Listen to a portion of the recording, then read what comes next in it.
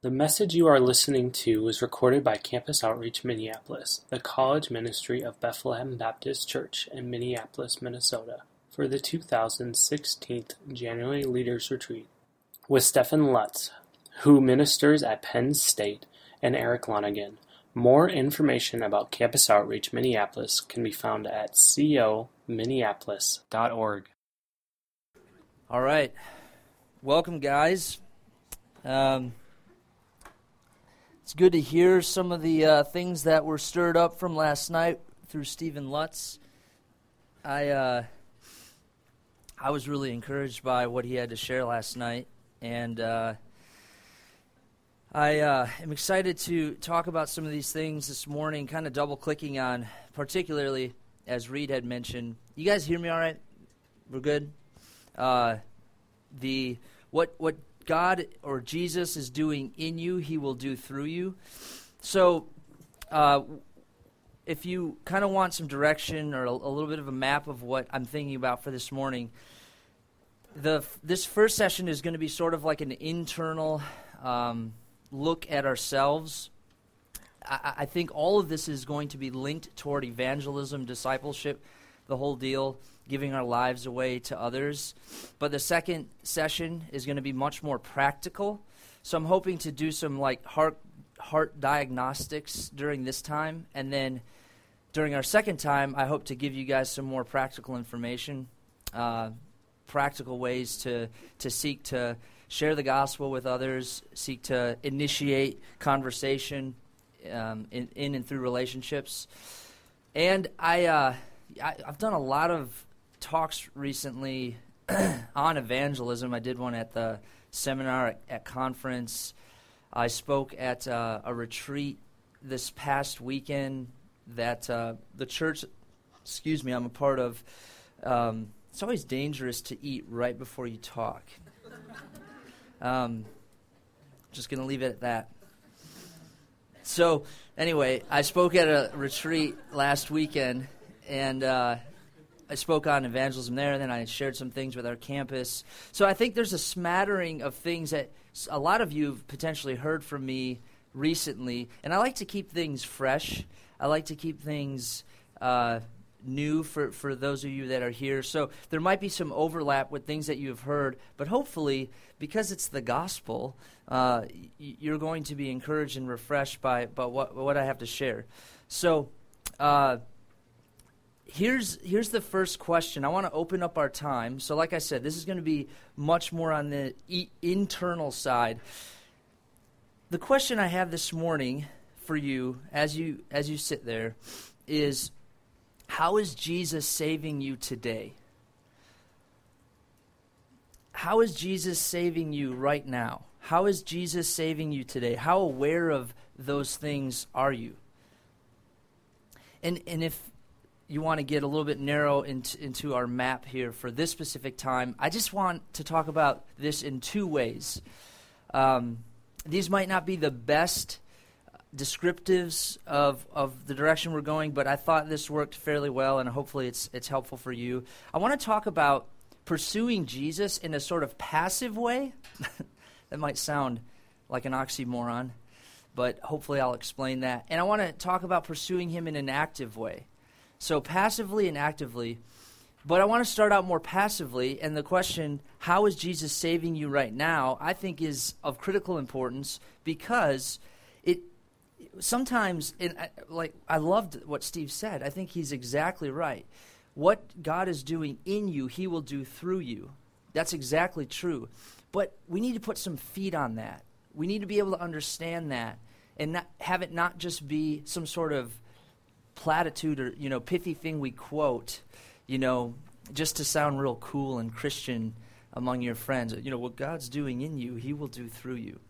And then you use lingo like that sometimes, and it's like, yeah, that's amazing. Well, what does that mean? Oh, I have no idea, but it was cool. I heard it in the talk, and I'm using it now. I want to be able to understand, what does that mean in your life? Because here's, I alluded to this last night, but by way of remembrance, salvation does happen once, but it is also an ongoing thing. You see this throughout the New Testament. It talks about being saved. And being saved means being further conformed into the image of Christ. So there is an instance that happens in a believer's life when they trust in Jesus, that they enter into a relationship with God. They are reconciled to God, and there's a status that you're declared righteous, justified, and you're saved.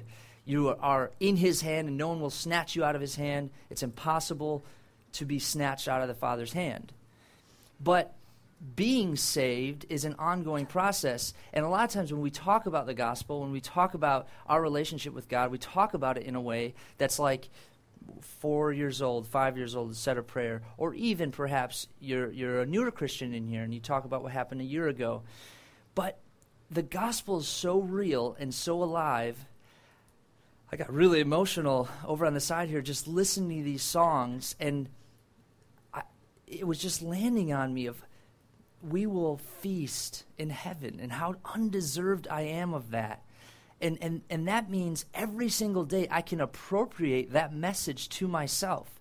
And the better I am at doing that, the more winsome, the more compelling, the more eager evangelist I will be with other people.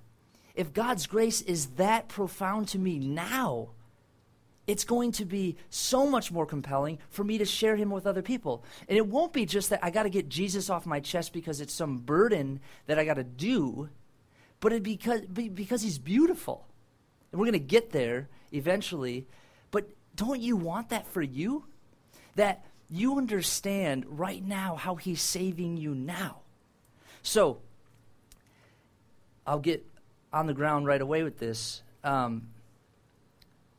I presently feel like one of the ways in which this is happening for me is I'm growing and continuing to grow in my EQ, emotional intelligence. I told our staff just the other day, so my wife was on a retreat. She went down to South Carolina, and they had some training that they did. A lady named Wendy did this training, and she has got some degree in counseling, or at least is in pursuit of that. I can't remember if she's gotten it or not, but she was helping them with some training and helping them grow in emotional awareness. And one of the exercises that they did was to grow in emotional awareness, you ask yourself these questions, these 4 questions every single day. And I know guys in here are starting to freak out a little. Emotional intelligence? What are you talking about, man? I just want to grow in Jesus. I don't want emotion involved in this, but that's where we're going. So I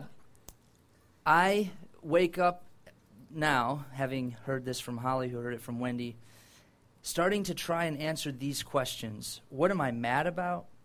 What am I sad about? What am I afraid of? And what am I thankful for? What am I mad about? What am I sad about? What am I afraid of, and what am I thankful for? You guys can write these down. That's fine. Feel free to write it down, but I really want you to listen and just let some things land on you for a second here. Now, what's interesting, what you're supposed to do with these questions is just answer them. Not justify, not explain to God or maybe to others what's going on with that emotion, but just answer the emotion. What are you mad about? What else? What else? What else? What are you sad about? What else? What else? What else? And so on. And I cannot believe that it's not but 15, 20 minutes into the day in my groggy self, I can be mad about so many different things. I can be sad about so many different things. And it's not always like I have answers to every single one of those questions, but it is so amazing when you start to answer those questions, and I feel like, I'm trying to think of a modest way of saying this, feel exposed, completely exposed, but completely embraced. Because when I answer what I'm mad about, I know that he loves me still. He loves me still. When you read the Psalms, this is how they talk. If you've ever read the Psalms and you're like, I can't get inside of that, knowing the steadfast love of the Lord, better than life, this evocative language that is so profound and so intense. I feel so removed from that. Start to answer these questions, and you will be like the psalmist. I was reading last night about David talking about how he constantly thinks about the goodness of the Lord. Now, I know that David, that's not exactly true, because when you read Psalm 51 and you know David's story, David gets called out by Nathan, the prophet, for having Bathsheba, sleeping with her, someone who is not his wife, and then killing her husband to cover it up. I doubt very much, while that was all going on, that he was thinking of the goodness and kindness and steadfast love of the Lord. But when you are experiencing God in that way, in such a profound way, that's how you talk to him. That's how you enter into that. You just come honestly before him. And so I'm in the process of learning those things and getting in touch with my emotions in such a way. That's how Jesus is saving me right now. And it's so good to talk about that with other people. It makes it so real. So again, the question for you is, how is he saving you right now? Fight to try and answer that question. We're going to get into that a little bit more. We're going to look at Acts 4. Really, what I have is, I want to do a brief overview of 1 through 37, but for the sake of time, we're not going to read all of that. I'm going to read 32 through 37 and just make some more observations about passively pursuing Jesus and actively. Now, the full number of those who believed were of one heart and soul, and no one said that any of the things that belonged to him was his own, but they had everything in common. And with great power the apostles were giving their testimony to the resurrection of the Lord Jesus, and great grace was upon them all. There was not a needy person among them, for as many as were owners of lands or houses sold them, and brought the proceeds of what was sold, and laid it at the apostles' feet, and it was distributed each as any had need. Thus Joseph, who was also called by the apostles Barnabas, which means son of encouragement, a Levite, a native of Cyprus, sold a field that belonged to him, and brought the money and laid it at the apostles' feet. Now, I don't know about you, but I am jealous of this kind of community. They were of one heart and soul. They had everything in common. They had incredible unity and deep, selfless, sacrificial living. Right? They sold their land to any that had need. It was, in a sense, socialism, but it wasn't institutionally put into place. I'm not going to get into politics here, but they knew that everything that they had was not theirs, and they freely gave it as any had need. Does anybody want community like that? I want community like that. That's incredible. That's incredible community that they had. So my question is, how do you get that kind of depth and commitment to each other, that kind of unity to each other, and that kind of selfless, sacrificial living with each other? Is it pursued as an end in itself? Do you just sort of concentrate in that arena and you focus really hard on community and it just kind of comes up? You work really hard at community, just as an end in and of itself. I don't think that's the answer.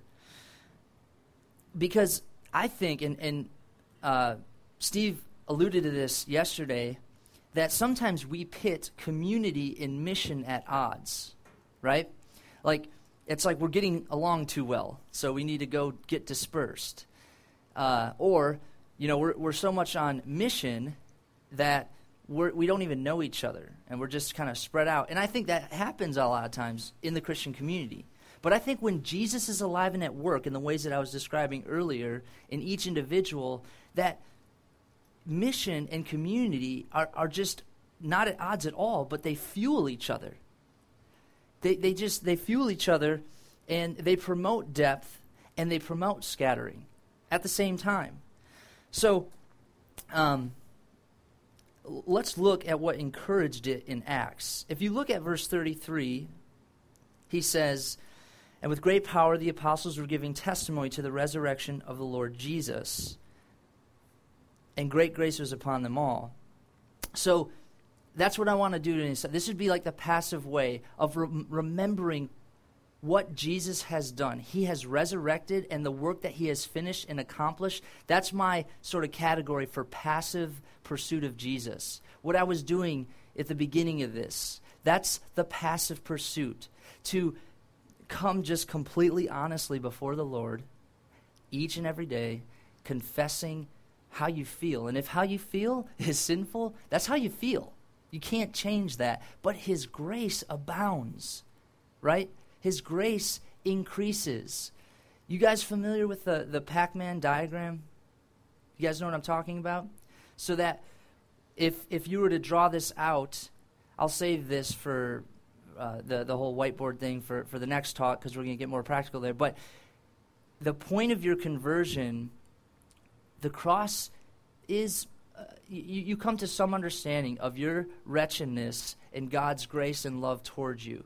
But over time, what happens is not that you need the cross more, but not that you need the cross less, but that you need it more. Because what you become more and more aware of is how infinitely holy and amazing God is, and how sinful you are, but that the cross grows bigger to bridge that gap. That's what happens throughout the Christian life. That's the Pac-Man diagram, okay? And that is the sort of, I think that there's a passive way that happens and an active way. And the passive way is remembering in the midst of your sinfulness, he loves you still. And I think there's an active way, and in this particular context, okay, for those of you who are familiar with the context, what's happening in Acts? What is one of the main themes of Acts that's happening to Christians? Persecution. Profound persecution is happening. And I think that's a major contributor to why their community is as tight as it is. So here's a provocative question. Should Christians intentionally pursue suffering?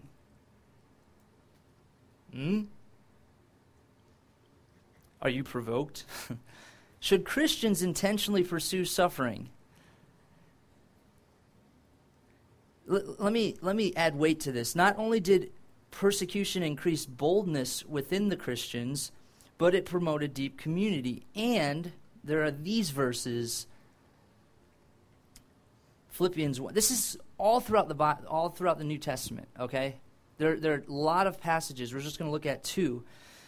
Philippians 1, 29-30. For it has been granted to you that for the sake of Christ you should not only believe in him, but also suffer for his sake, engaged in the same conflict that you saw I had and now hear that I still have. It's granted to you that you should suffer. It's a given. God gave that to you as a Christian, that you should suffer. Now, if that's not super convincing, let's push the envelope a little further. Romans 8, 16 through 17. The Spirit himself bears witness with our spirit that we are children of God, and if children, then heirs, heirs of God and fellow heirs with Christ, provided that we suffer with him in order that we may also be glorified with him. Provided that we suffer. Now that is really hard to deal with. What is Paul talking about? He's talking about these glorious truths in Romans 8, that we're children of God.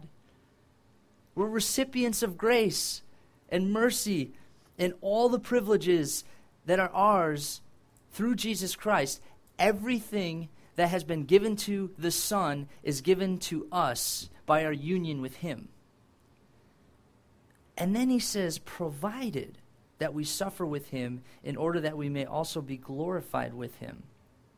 So the question, should Christians intentionally pursue suffering? Now, let me just say this real briefly. I don't want to get too far down a rabbit trail here.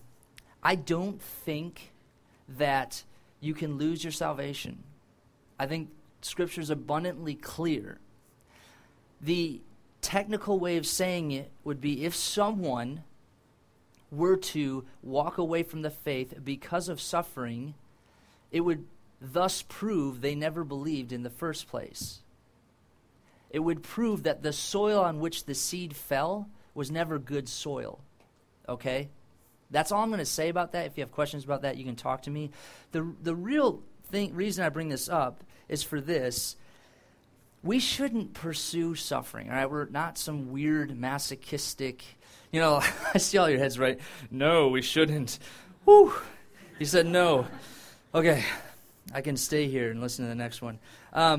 No, we shouldn't pursue suffering, but we should love people as we share the gospel with them and expect suffering. We should intentionally love people as best we can. And in the midst of intentionally loving people sacrificially, you will suffer. You will. Genuine faith will suffer that way. It's just clear throughout the New Testament. You're going to suffer if you are going to try and share Jesus and love on people in a sincere way.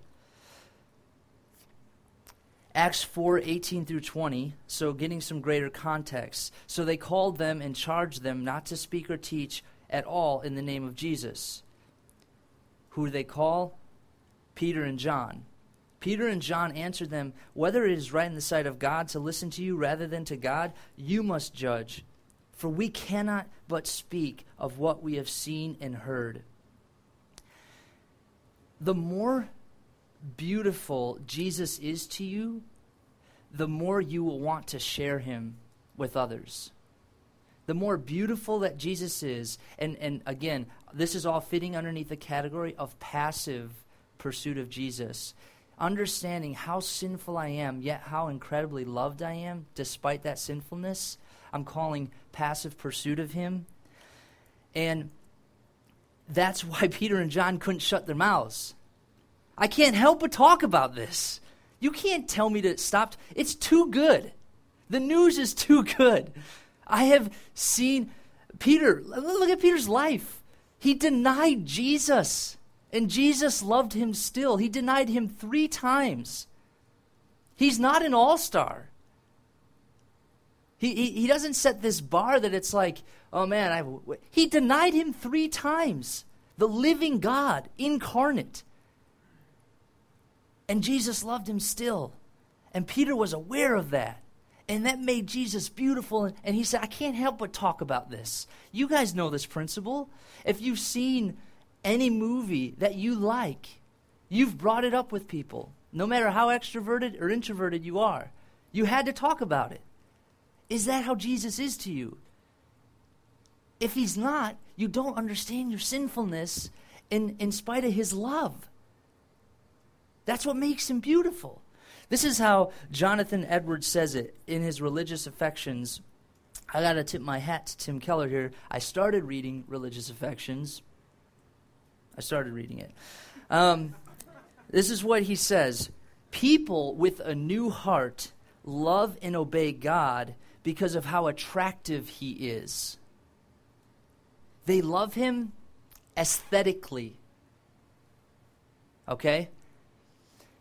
People who obey God obey him because of how attractive he is. He's beautiful. Keller says it this way. How many people are either music majors or you know an instrument pretty well through and through? Now, when you started playing that instrument, were there times when you started to play it that it was, I don't know, mom and dad saying, you got to practice? Yeah? How many of you now, and maybe it hasn't happened yet, how many of you now listen to some of that music or play that instrument simply because you love it and it's beautiful? Thank you for raising your hand again. Shows you're paying attention. So Keller says it this way. When he was younger, he had to take courses on Mozart, right? He had to listen to Mozart, but at that time when he was listening to him, there was always this sort of domino effect. Well, I got to listen to this because it will enhance my career. It'll help me make money. It'll make me sharper-minded. And so he was, in a sense, forced to listen to Mozart. And it was, in a sense, useful to him. But now, He listens to Mozart because it's beautiful. He simply enjoys the beauty of the music. He appreciates what's coming forth in the sound. It's satisfying in and of itself. And so it is with Jesus. If you are understanding how to pursue him passively, you'll just sit back and look at how amazing he is, that he loves you still. And maybe one way to put this would be, the passive song that we read was the second song, and the active song that we read, an active pursuit of Jesus, was the first. Jesus, I my cross have taken. And I want to transition. I got one more illustration before I do that. Let me just say this. There's a movie that was released. I think it's an Asian foreign film. I honestly don't know the title of it. And it sounds kind of provocative, but hey, that's what we're doing here, right? To help keep you guys glued in, we're being provocative. The movie is about a man. I don't know. There's a strange stream of consciousness that just came out there. This movie is about a man who falls in love with a prostitute. It's not Pretty Woman, okay? Like I said, it's an Asian foreign film. And you guys are like, Pretty Woman? Okay, that was Julia Roberts, guys. Richard Gere, but you're young. So maybe some of you know it. I don't mean to insult you, but whatever. This man falls in love with a prostitute, and he is poor, and she is poor. She's stuck in this job. It feels like that's all she can do. And he decides that he really wants to pursue her, but he can't afford her. Can't afford a night with her, okay? I know, it sounds scandalous. It is. So he says, I am going to, he's a bicyclist, I think, a cyclist. So he decides, I'm going to ride in some race, and with the prize money that he gets from this race, he's going to buy a night with this woman, okay? And he does it. He wins, and he decides there's this swanky hotel that she's always outside of, and that's where the men take her. They go inside this hotel, but he could never afford a night in this hotel, and therefore he could never afford a night with her. So he decides that that's what he's going to do. He purchases a hotel room, and he purchases a night with her. Now, she knows that he is interested in her, but she's, like, this is just a job. Whatever. I'm just going to comply. So I haven't seen the movie. This is all by way of what I've heard, but the illustration works. So the movie pans to her being in this room, and there's flowers, I think, on the bed or something like that. And as a viewer, you're expecting some sort of crazy love scene to happen. But he never shows up. And she gets to spend a night inside of this hotel room by herself. She had always asked, actually, if she could, she said, if there's one thing I could do, I just wish I could stay in there apart from this job and just be there. And that's what he gives her. He gives her a night by herself. He gives her a night off.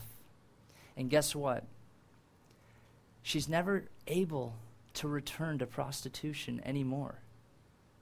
And there's something that the director understands about grace. There's something that the director understands about love. And this is a display, this is an illustration of God's love toward us. That once she gets a taste of that, knowing what she deserves, but what she's been given, she can't go back to it. And that's the case with God's love. So I encourage you to understand how God is saving you now. Because it's like that. You can't go back. Why would you want to go back? It's compelling love. Okay? So that's all by way of passive. At the same time, working through the cost of following Jesus helps him become more beautiful to us. This would be a technical term, mortification, to put sin to death. Philippians 3:7-8 puts it this way: but whatever gain I had, I counted as loss for the sake of Christ. Indeed, I count everything as loss because of the surpassing worth of knowing Christ Jesus my Lord. So, on the one hand, you have Paul looking at Jesus, and he's saying, he's so beautiful. I can't help but follow him. I can't believe what he's done for me. It's unbelievable how beautiful Jesus is, that he would save a Pharisee who put Christians to death, that a terrorist, that he would intervene in my life in that way. That makes Jesus beautiful. And he says, for his sake, I have suffered the loss of all things and count them as rubbish in order that I might gain Christ. Now, ultimately, of course, Jesus purchased Paul. But in working out his salvation, I think, according to this text, there's a real sense in which Paul looks at what is gain in his life, and he says, I count it as loss. There's an activity going on here, and he goes further to say, I've suffered the loss. There's pain going on. I'm going to give this up because it gets in the way of knowing Jesus. It just gets in the way. It's preventing me from seeing him as beautiful as he is. So this is more active. There's an active way as well. D.A. Carson, in his book, Basics for Believers, I have 2 quotes from D.A. Carson here, and then we're going to wrap this up. He talks about the cost of following Jesus. He talks about this coming. Basics for Believers is a commentary on Philippians.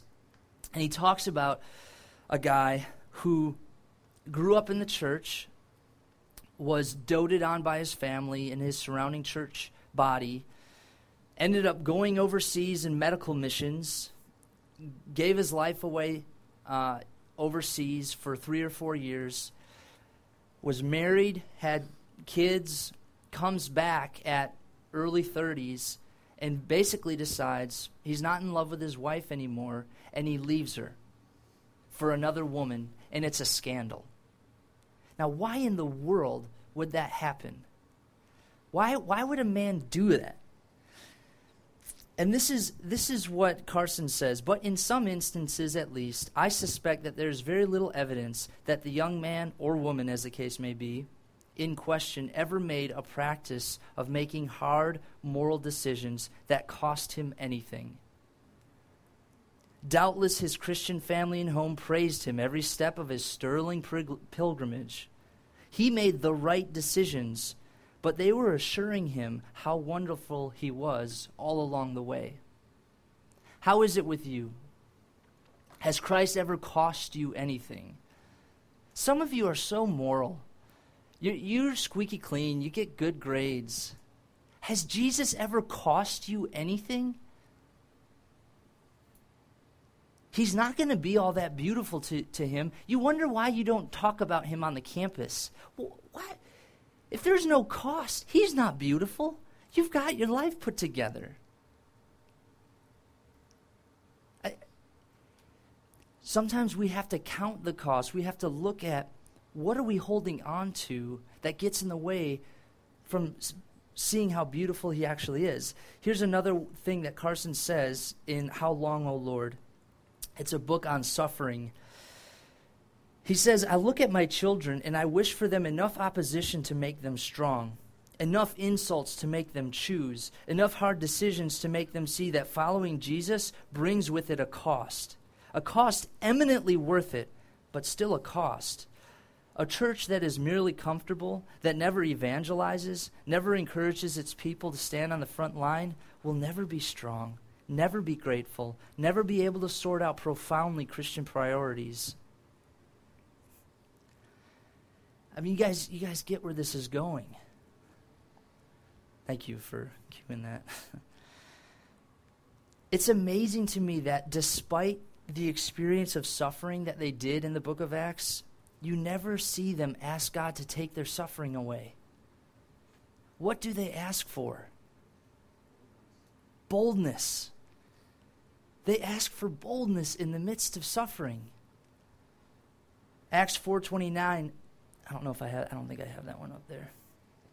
It's okay. And now, Lord, look upon their hearts and grant to your servants to continue to speak your word with all boldness. Do you know what boldness is? Sometimes I think boldness, I have this certain assumption about what it looks like.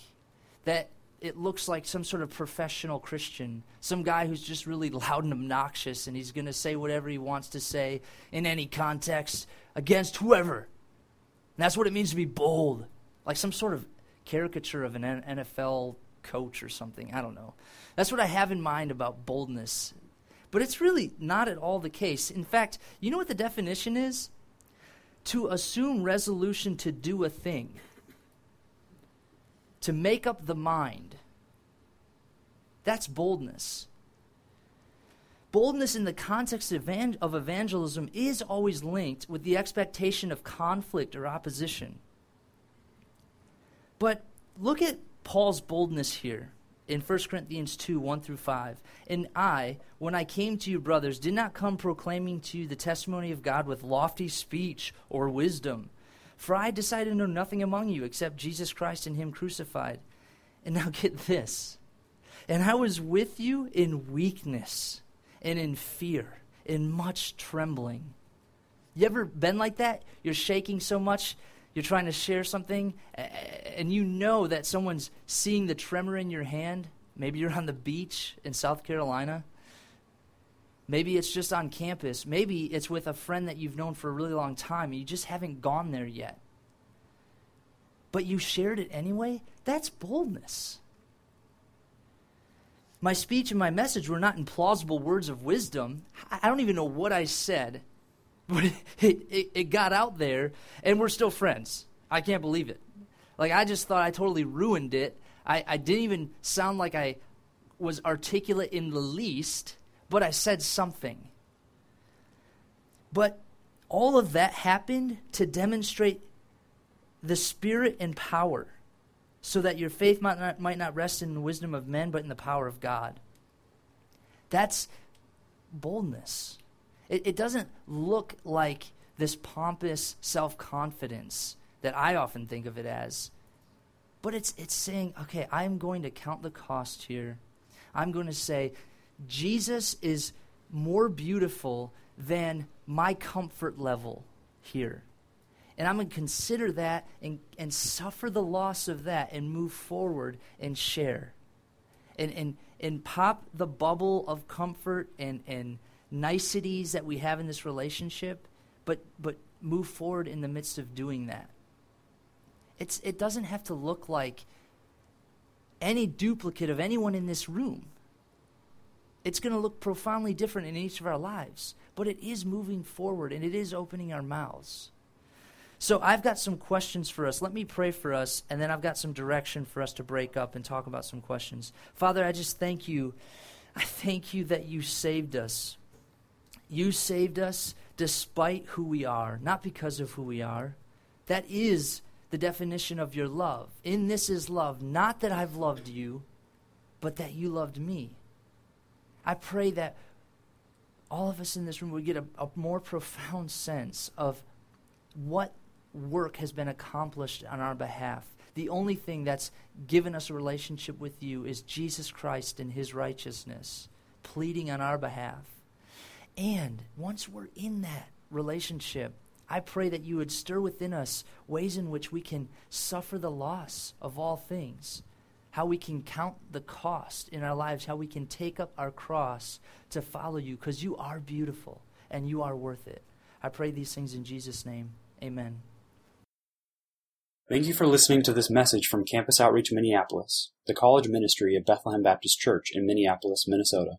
Feel free to make copies of this message to give to others, but please do not charge for these copies or alter the content in any way without written permission from Campus Outreach Minneapolis. For more information, we invite you to visit us online at cominneapolis.org.